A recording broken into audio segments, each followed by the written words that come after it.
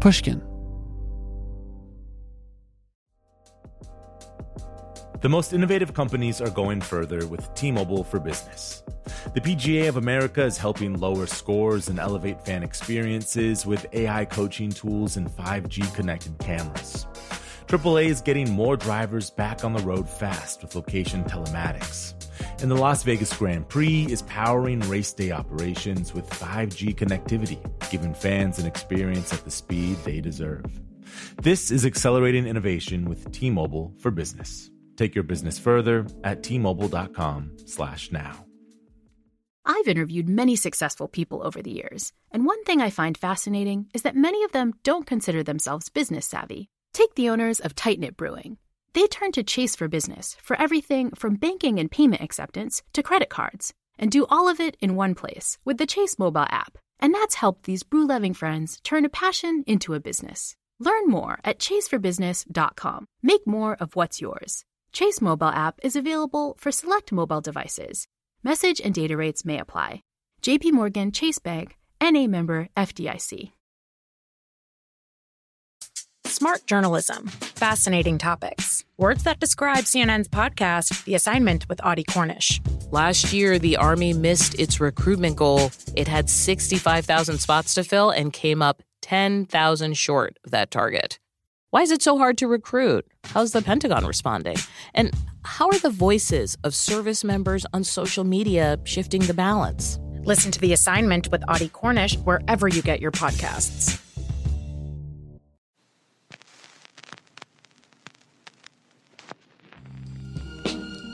This is Talk Easy. I'm Sam Fragoso. Welcome to the show.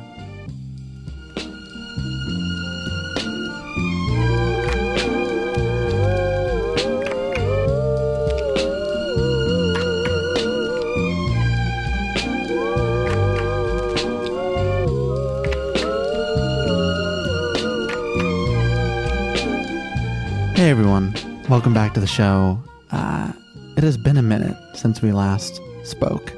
I think it's actually only been a month, but my God, what a month it has been. How are we doing? Are we hanging in there?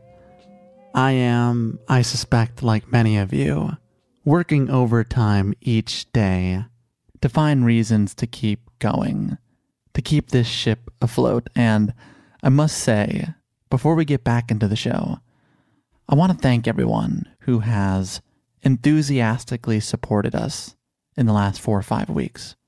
Many of you have purchased our record with Fran Lebowitz. Some of you bought one of the 2 mugs we had made in cream or navy.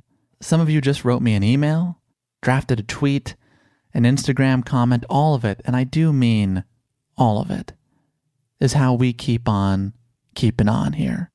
The truth is, you don't make a labor of love for 4.5 years without love from you. Each of you that listens, that reaches out, tells us that the kind of conversations we foster on this show, they matter.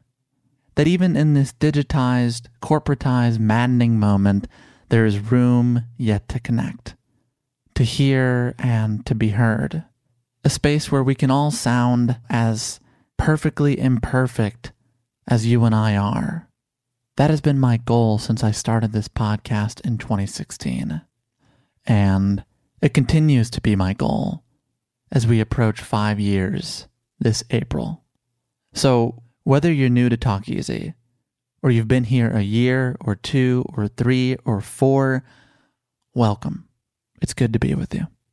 We have so much in store for 2021, but today I wanted to sit with someone who could speak to what's happening in American politics right now. That's why this week we're sitting with Julian Castro. He was formerly the mayor of San Antonio before taking a job in the Obama administration as the United States Secretary of Housing and Urban Development. Most recently, he was a Democratic candidate for president, where he ran on the Green New Deal and immigration reform, with an emphasis on family reunification. In a crowded, diverse field, Castro was the only Latino candidate in the race.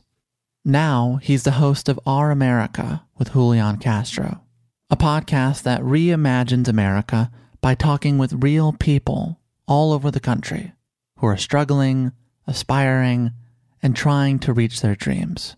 We'll include a link to his excellent program in our show notes. For now, I sat with Julian to unpack all that is happening, from the upcoming second impeachment of Donald J. Trump to what we can expect from the Biden-Harris administration and, ultimately, the future of the Democratic Party. I hope you enjoy.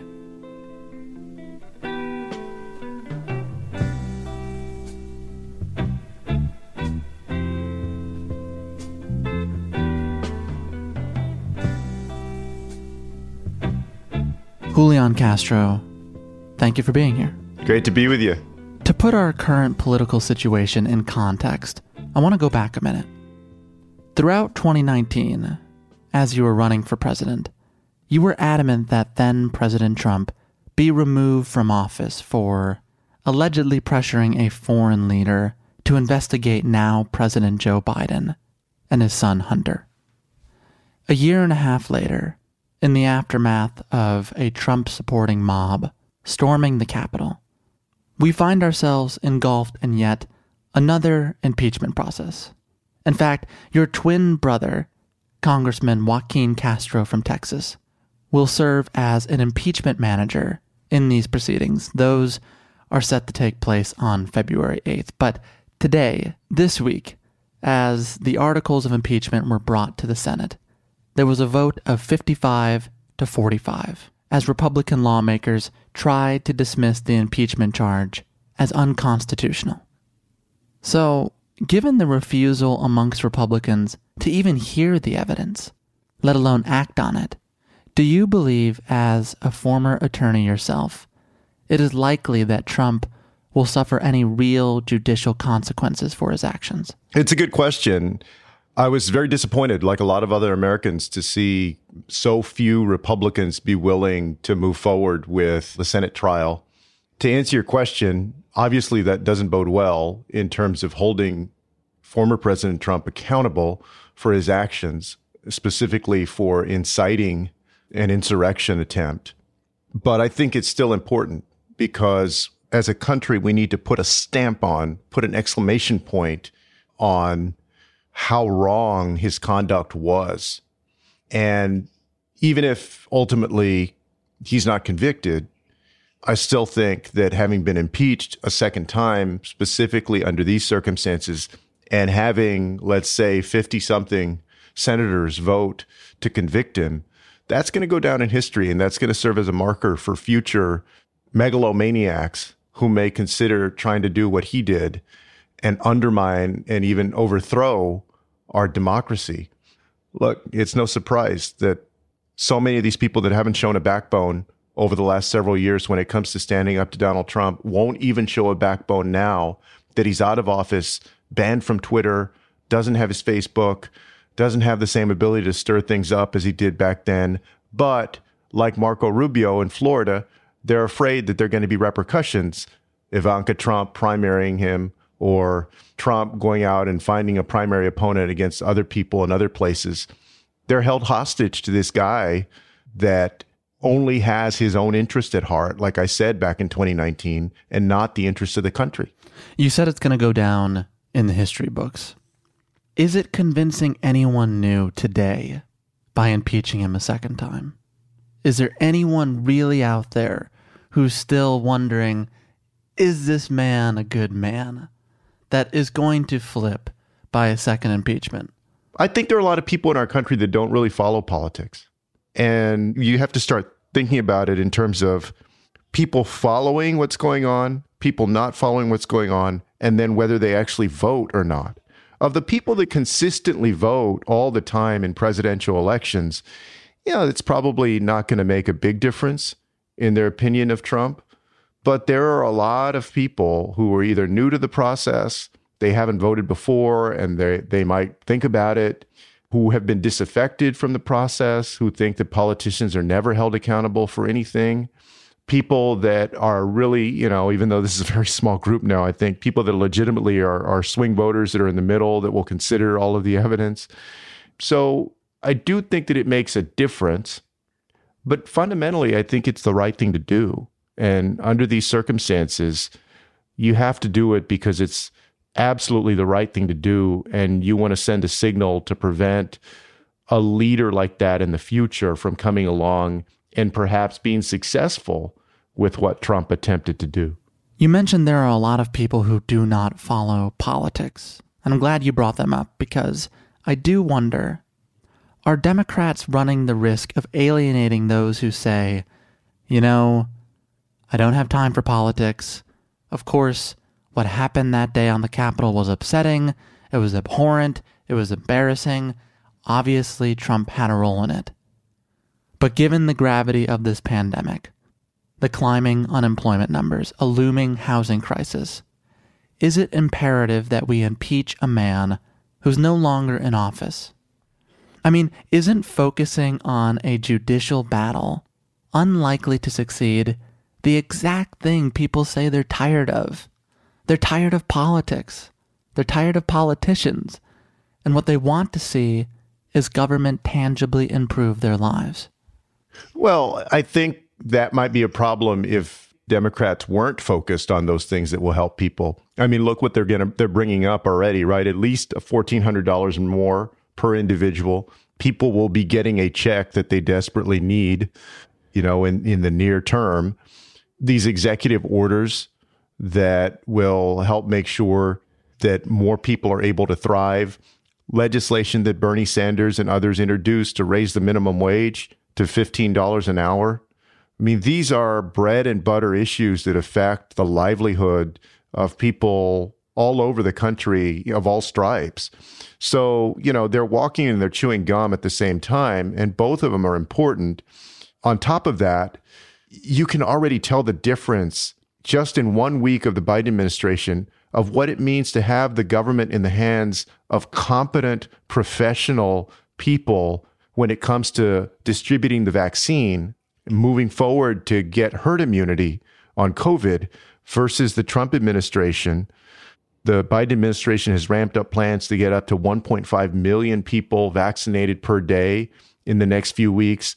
They're making sure that communities have a better supply than they've had before.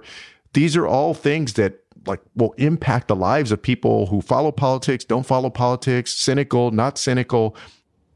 I think the lesson of the past for any political party is, look, when you get into power, you need to use it responsibly, and people need to feel the difference of why you were voted into office. And for Democrats, that means that they're supporting not only the wealthy and big corporations, but everyday people.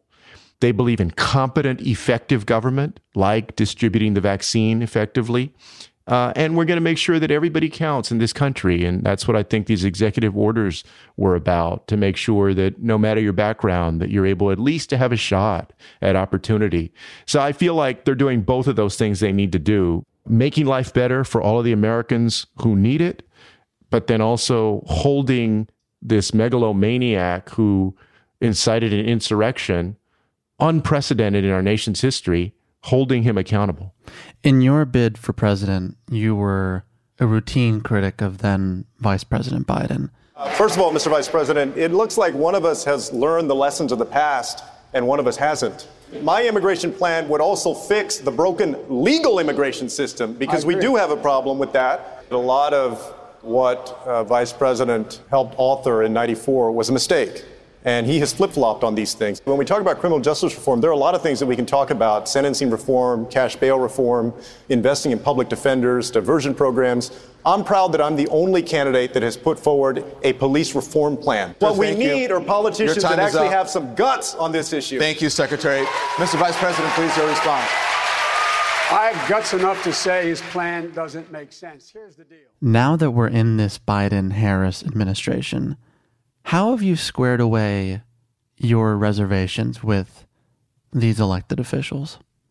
Well, I mean, part of that is, of course, when you have a primary, and in our primary, it wasn't just any run-of-the-mill one. We had, at one point, 25 different people running. You're going to have some differences, on the edges of policy. And of course, we all had those differences. At the same time, I said during the campaign, I recognized that if any one of those folks had been elected president, of course, including Joe Biden, that they would be a much better president than President Trump. And look, on the vast majority of things, I agreed with Joe Biden and with most of my primary opponents. I'm very happy that he's moving forward, trying to make life better for everyday families out there. Part of the thing that's been exposed in this pandemic has been the huge inequality in this country and the fact that we desperately need to address that. So him expanding healthcare, raising the minimum wage, investing in housing opportunity for people, all of those things are things that I agree with. Those policy differences on the primary notwithstanding. Since Biden won in November, there's been this larger, almost philosophical conversation about which direction the Democratic Party should head. And as we're seeing, there's already gridlock in the Senate that is going to impede any major piece of Democratic legislation. And I want to go to something Ezra Klein wrote in the New York Times this past week. None of these bills will pass a Senate in which the filibuster forces 60-vote supermajorities on routine legislation. And that clarifies the real question Democrats face. And that is kind of the question I want to pose to you here. Klein writes, Democrats have plenty of ideas that can improve people's lives and strengthen democracy. But they have repeatedly proved themselves more committed to preserving the status quo of the political system than fulfilling their promises to voters. They have preferred the false peace of decorum to the true progress of democracy. If they choose that path again, they will lose their majority in 2022, and they will deserve it. What do you make of that analysis?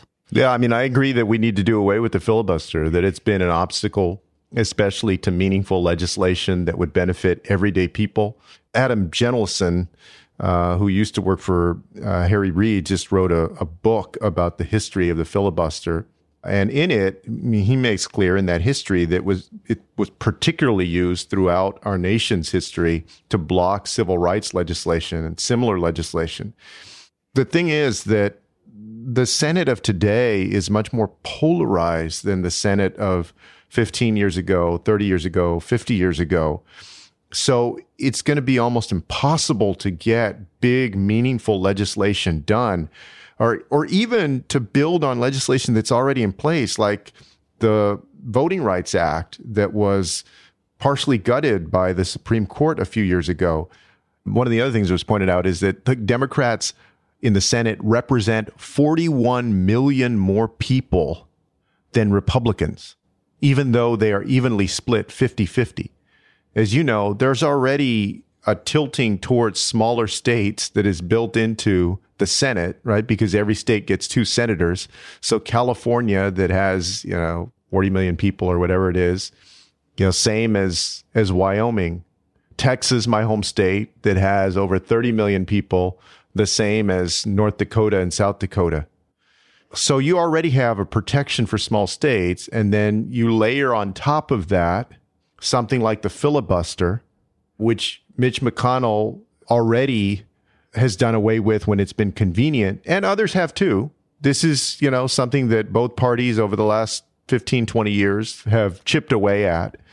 I think it's only a matter of time if Democrats don't do this before Republicans do it, and then start passing terrible legislation that would essentially benefit, to an even greater extent, big corporations and people who are already affluent, instead of everyday working folks and families that actually need, investment out there. So I believe that the filibuster should be done away with. You still have, of course, to get a majority in order to get legislation passed. It's already been done away with when it comes to Supreme Court nominations. It's essentially already been done away with when it comes to budgeting through the reconciliation process that only requires 50 plus 1. They're already halfway there. Do you believe that line that Klein wrote?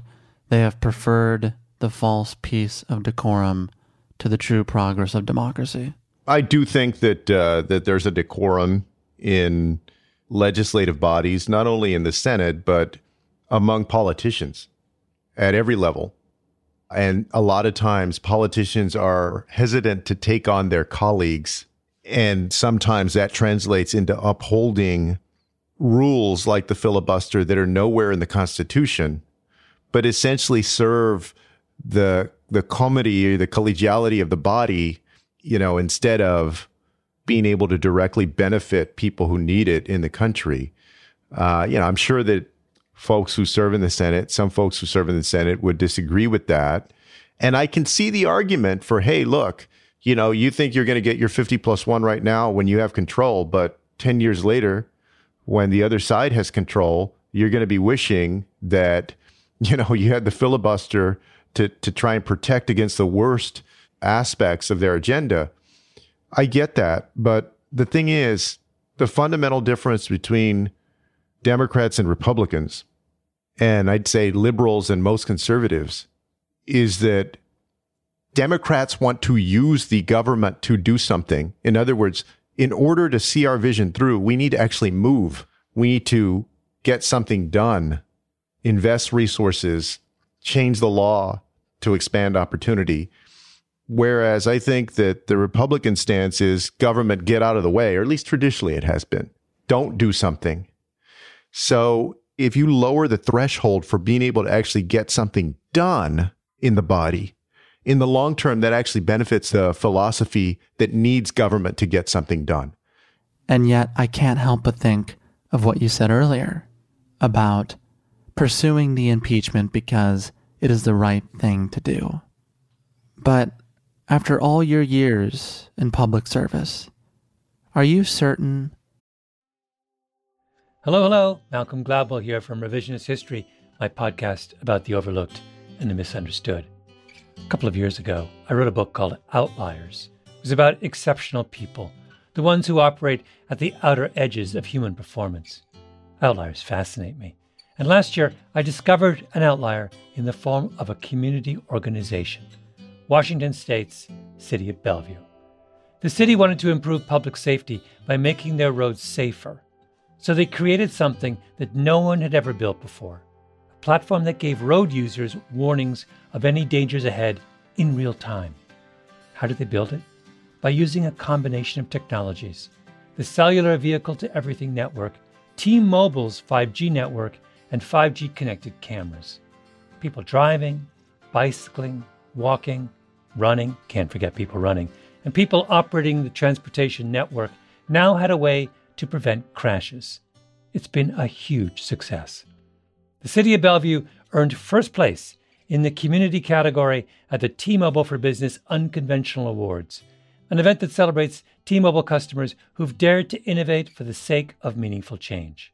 If you're a T-Mobile for Business customer and your team has, like the City of Bellevue, innovated something really, really cool, I encourage you to enter.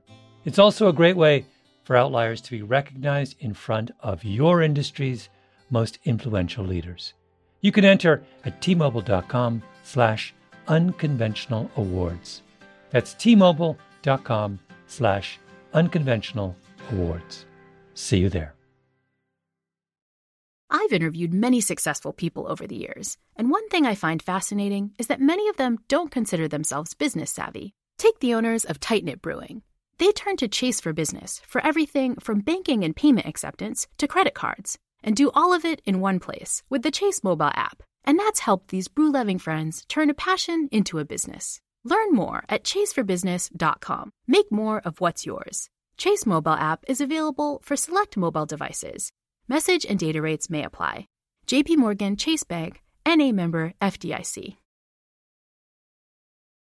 Smart journalism. Fascinating topics. Words that describe CNN's podcast, The Assignment with Audie Cornish. Last year, the Army missed its recruitment goal. It had 65,000 spots to fill and came up 10,000 short of that target. Why is it so hard to recruit? How's the Pentagon responding? And how are the voices of service members on social media shifting the balance? Listen to The Assignment with Audie Cornish wherever you get your podcasts. The right thing to do is always the right thing to do. That's a great question. I think it brings up the issue of when do you have to be or should you be strategic about when and how you do the right thing. And of course, in politics, there is an element of that. It's like asking somebody, in some ways, it's like asking somebody, is it always right to tell the truth? Well, of course you would say, yeah, it's always right to tell the truth. But hey, look, there's certain moments where in certain instances, and depending on how big or small that truth is, that, you don't always speak your mind, everything that comes to mind or everything that would be the truth in that moment, right? You have to be tactful. You have to be considerate of the moment, of people's feelings. Well, this is a rough analogy, but you have to do the right thing, and you also have to be strategic about it. The problem becomes that at some point, I think too many people in politics, they use the idea of we're just being strategic and they never actually get to doing the right thing. They use that as a cover. I have found if people would stand up in more instances and just do the right thing, that in and of itself has the effect of moving the political dynamic and moving the people of this country. You think about, Rosa Parks refusing to give up her seat, or folks at the lunch counter in the civil rights movement standing their ground. There is a power in doing the right thing, whether it's in that context or in the political context, that sometimes you can't even see where the ripples of that are going to go or how it's going to affect things, but it does. I applaud folks who are thoughtful about the strategy, but I think sometimes there's too much strategizing and not enough standing up. But I think you have been especially strategic in almost everything you've done. And I'm curious, as a third-generation Mexican-American and as a second-generation Mexican-American myself, you have this quote, and I wonder how much this rings true to you. You said, "I didn't grow up with the skin color or the background where you normally get a second chance, where you get to fail upward." When I was on the debate stage, I was very well aware that people would look at me on the debate stage and they wouldn't just judge me, but unfortunately, because there have been very few Latinos or Latinas, Hispanics that have made it to those places, they would also be judging others. I also know, looking backward and how I grew up, and this was really the idea behind my quote, was I grew up on the west side of San Antonio in this working class neighborhood, and you couldn't count on that if you didn't finish high school or you didn't go to college or you had a criminal record or whatever, that you were going to get another chance in life. And I think that's very common, especially for people of color. And so my point was sort of baked into how I approach things, and now just part of how I am, publicly, and my personality was this being careful about, trying to make sure that I had my ducks in a row and that I was prepared and that I was always professional and so forth.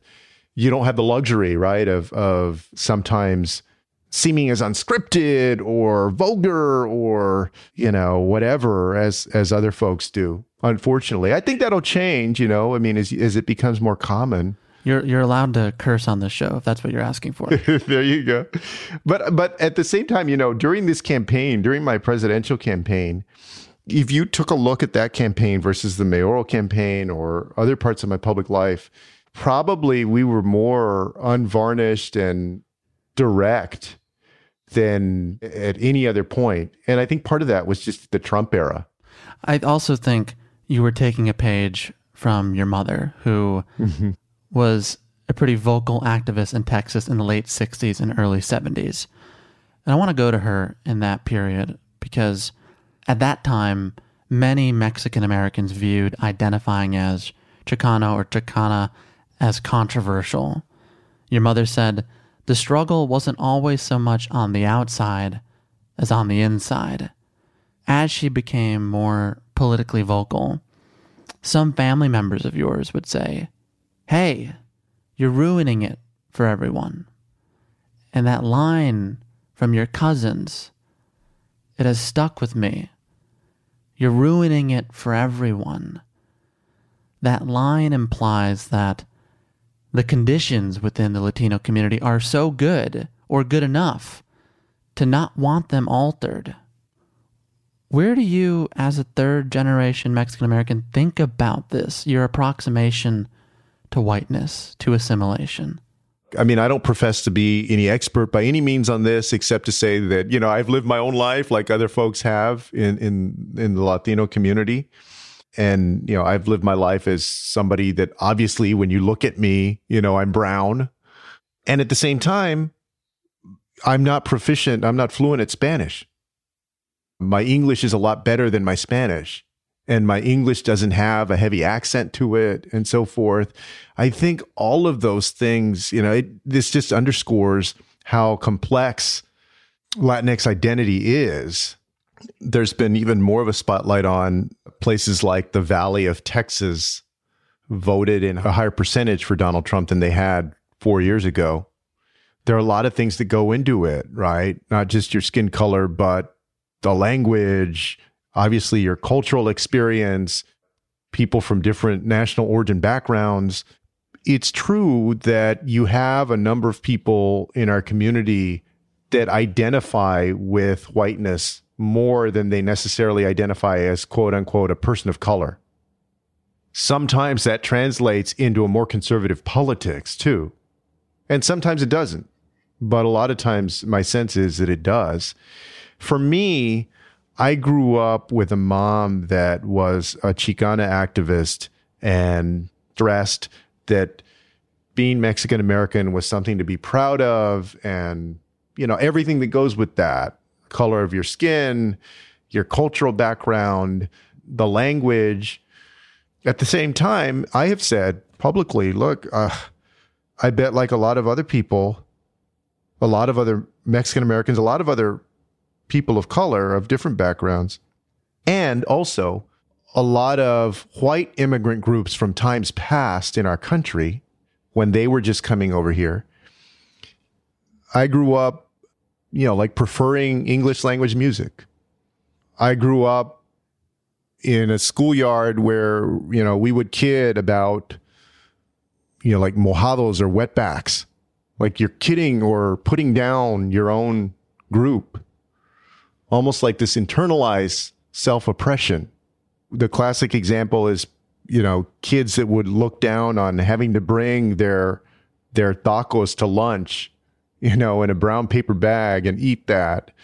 It was conveyed in different ways and then carried in your heart, this internalized oppression about your culture and people and its value, their value in society. At least in my generation, that was still very much the case. And I have a feeling that that's probably still the case out there, unfortunately, with kids. So, as a dad of an 11-year-old girl and a 5-year-old boy, we do different things to help try and make sure that they have a healthy self-confidence about who they are. And I have to say, I do think our country has made a lot of progress from when my grandmother was growing up. And when she was a girl, you could still see signs on storefront windows that said, no Mexicans or dogs allowed. Whereas my daughter Karina today goes to a public school that is dual language and studies Spanish. My mother would get her wrist slapped with a ruler if she spoke Spanish in school. But today, it's celebrated that you would learn another language, including Spanish. That's progress, and we should own that. We should be happy about that. But I also think there's no question that that our society still conveys this sense of what's valued the most. I think that some folks in our community, they grab onto that, they latch onto that, and that's their prerogative. If somebody wants to identify as one way or another, who am I to tell them, right? That's not my role. My hope is that no matter how somebody identifies, that they're thoughtful about the experiences of other people who look different from them or may have had a different cultural experience or have a different language proficiency than they do. It's clear any future success Democrats may have is dependent on activating groups who have been historically resistant to political activation. In Georgia, we just saw a 10-year-long project come to fruition as Black turnout increased.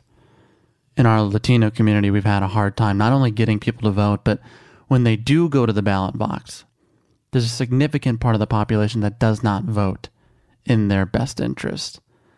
And given everything we've been talking about, how do we connect better? How do we communicate the values and needs better? It starts with showing up and organizing in places that too oftentimes there hasn't been enough organizing in, whether that's the Valley of South Texas or that's other places, so that we're listening more and we're present more and people understand that you care about their concerns. Another part of it is, you have to have a strong, clear message about the difference that Democrats make in people's lives. And you have to produce results. That's why I think it's so important that this new administration is so set on undoing the worst damage of the Trump administration and then getting concrete, important things done for people. It will make a difference if people get the relief they need right now as they face eviction, as they have lost their job. It'll make a difference if their mother and their grandmother are able to get a vaccine soon versus having to wait 6 months, that they see there's a competent government. There are also other issues, obviously cultural issues and issues of faith that in the Latino community, there are some Latinos, and I've met them in a community that's 64% Latino here in San Antonio. You start talking to them about voting Democrat, and the first issue they bring up is the issue of abortion, right?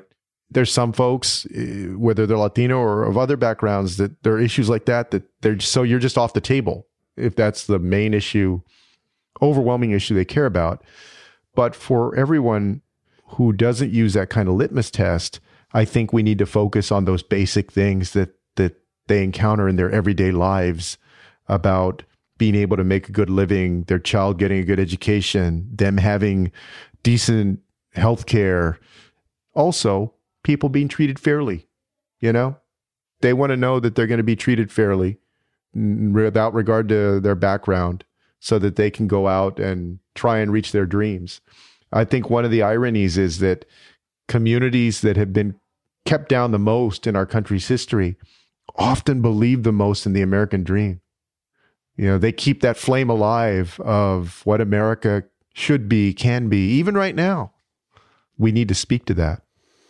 I know the intent of what you just said was supposed to be hopeful, but it's also really depressing. Yeah. I think it's both of those things, right?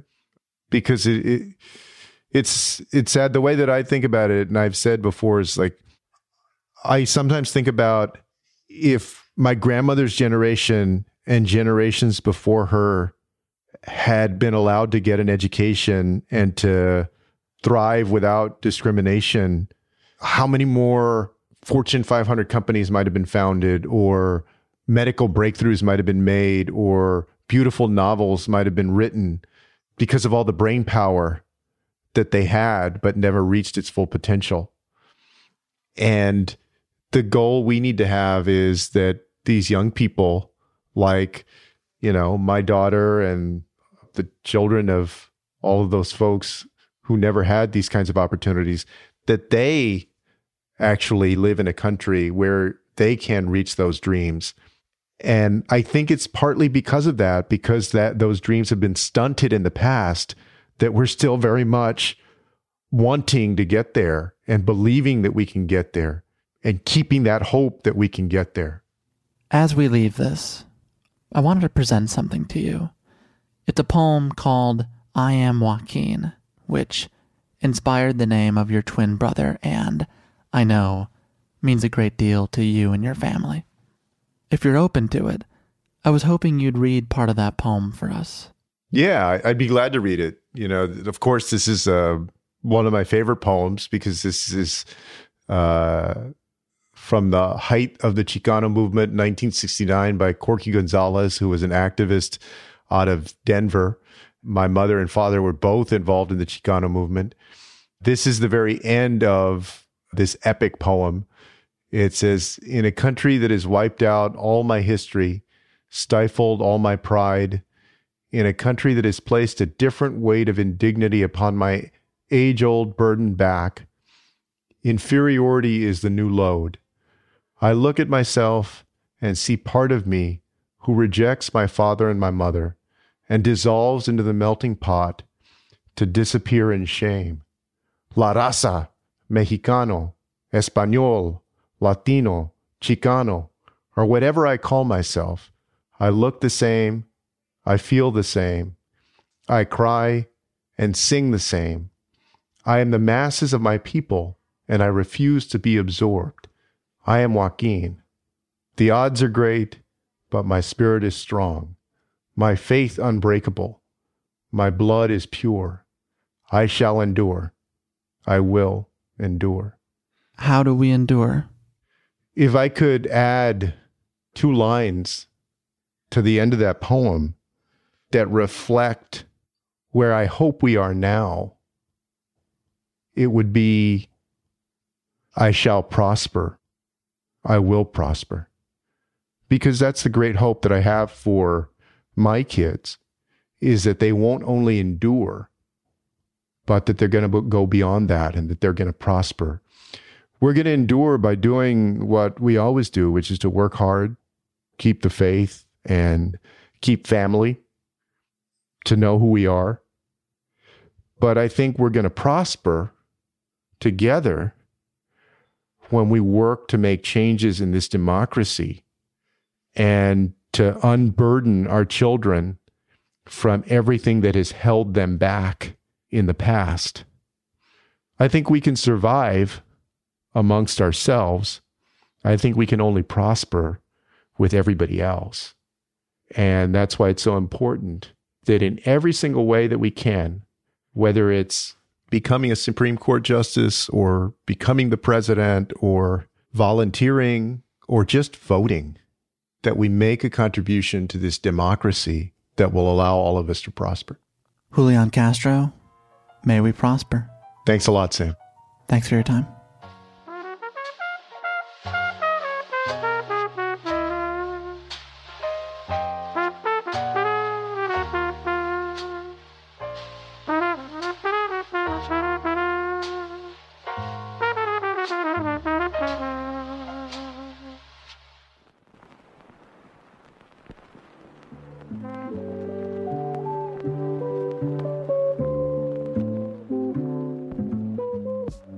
And that's our show. Special thanks this week to Jacqueline Westfall and the team at Lemonada. I also want to thank, of course, Julian Castro. You can listen to his new podcast, Our America, wherever you do your podcasting. For more on him, visit our show notes at www.talkeasypod.com. If you'd like to hear other conversations in this spirit, I'd recommend our talks with Dolores Huerta, Beto O'Rourke, Representative Ilhan Omar, Dr. Cornel West, and Noam Chomsky. If you'd like to join our mailing list, drop us a line at talkeasypod@gmail.com. If you'd like to purchase our record with Fran Lebowitz or buy one of those 2 mugs we had made, you can visit our site at talkeasypod.com/shop. Our show is made possible each week by our incredible team. Our executive producer is Chinixa Bravo. Illustrations by Krisha Shenoy. Our associate producer is Nikki Spina. Our lead editor is Andre Lin. Managing editor David Harding. Our assistant editors are Joshua Siegel and Kevin Core. Our music is by Dylan Peck. Our interns are Patrice Lee, Claire Hardwick, and Grace Perkins. Video and graphics by Derek Gabrazak, Ethan Seneca, and Orion Wong. And the show is produced by Caroline Reebok. I'm Sam Fracoso. Thank you for listening to Talk Easy.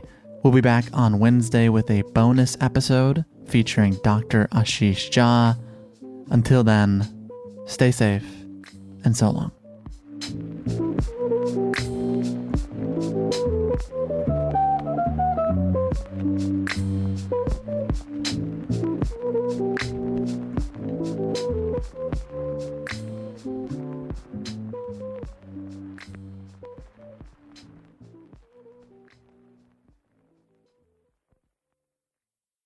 The tradition of breaking tradition continues with the return of the Unconventional Awards from T-Mobile for Business at Mobile World Congress.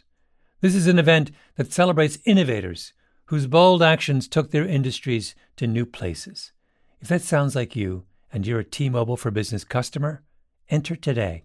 If you win, you'll be publicly honored amongst some of the most influential leaders in industry, and me, I'll be there too. Enter now at tmobile.com/unconventional awards. See you there. Smart journalism. Fascinating topics. Words that describe CNN's podcast, The Assignment with Audie Cornish. Last year, the Army missed its recruitment goal. It had 65,000 spots to fill and came up 10,000 short of that target. Why is it so hard to recruit? How's the Pentagon responding? And how are the voices of service members on social media shifting the balance? Listen to The Assignment with Audie Cornish wherever you get your podcasts.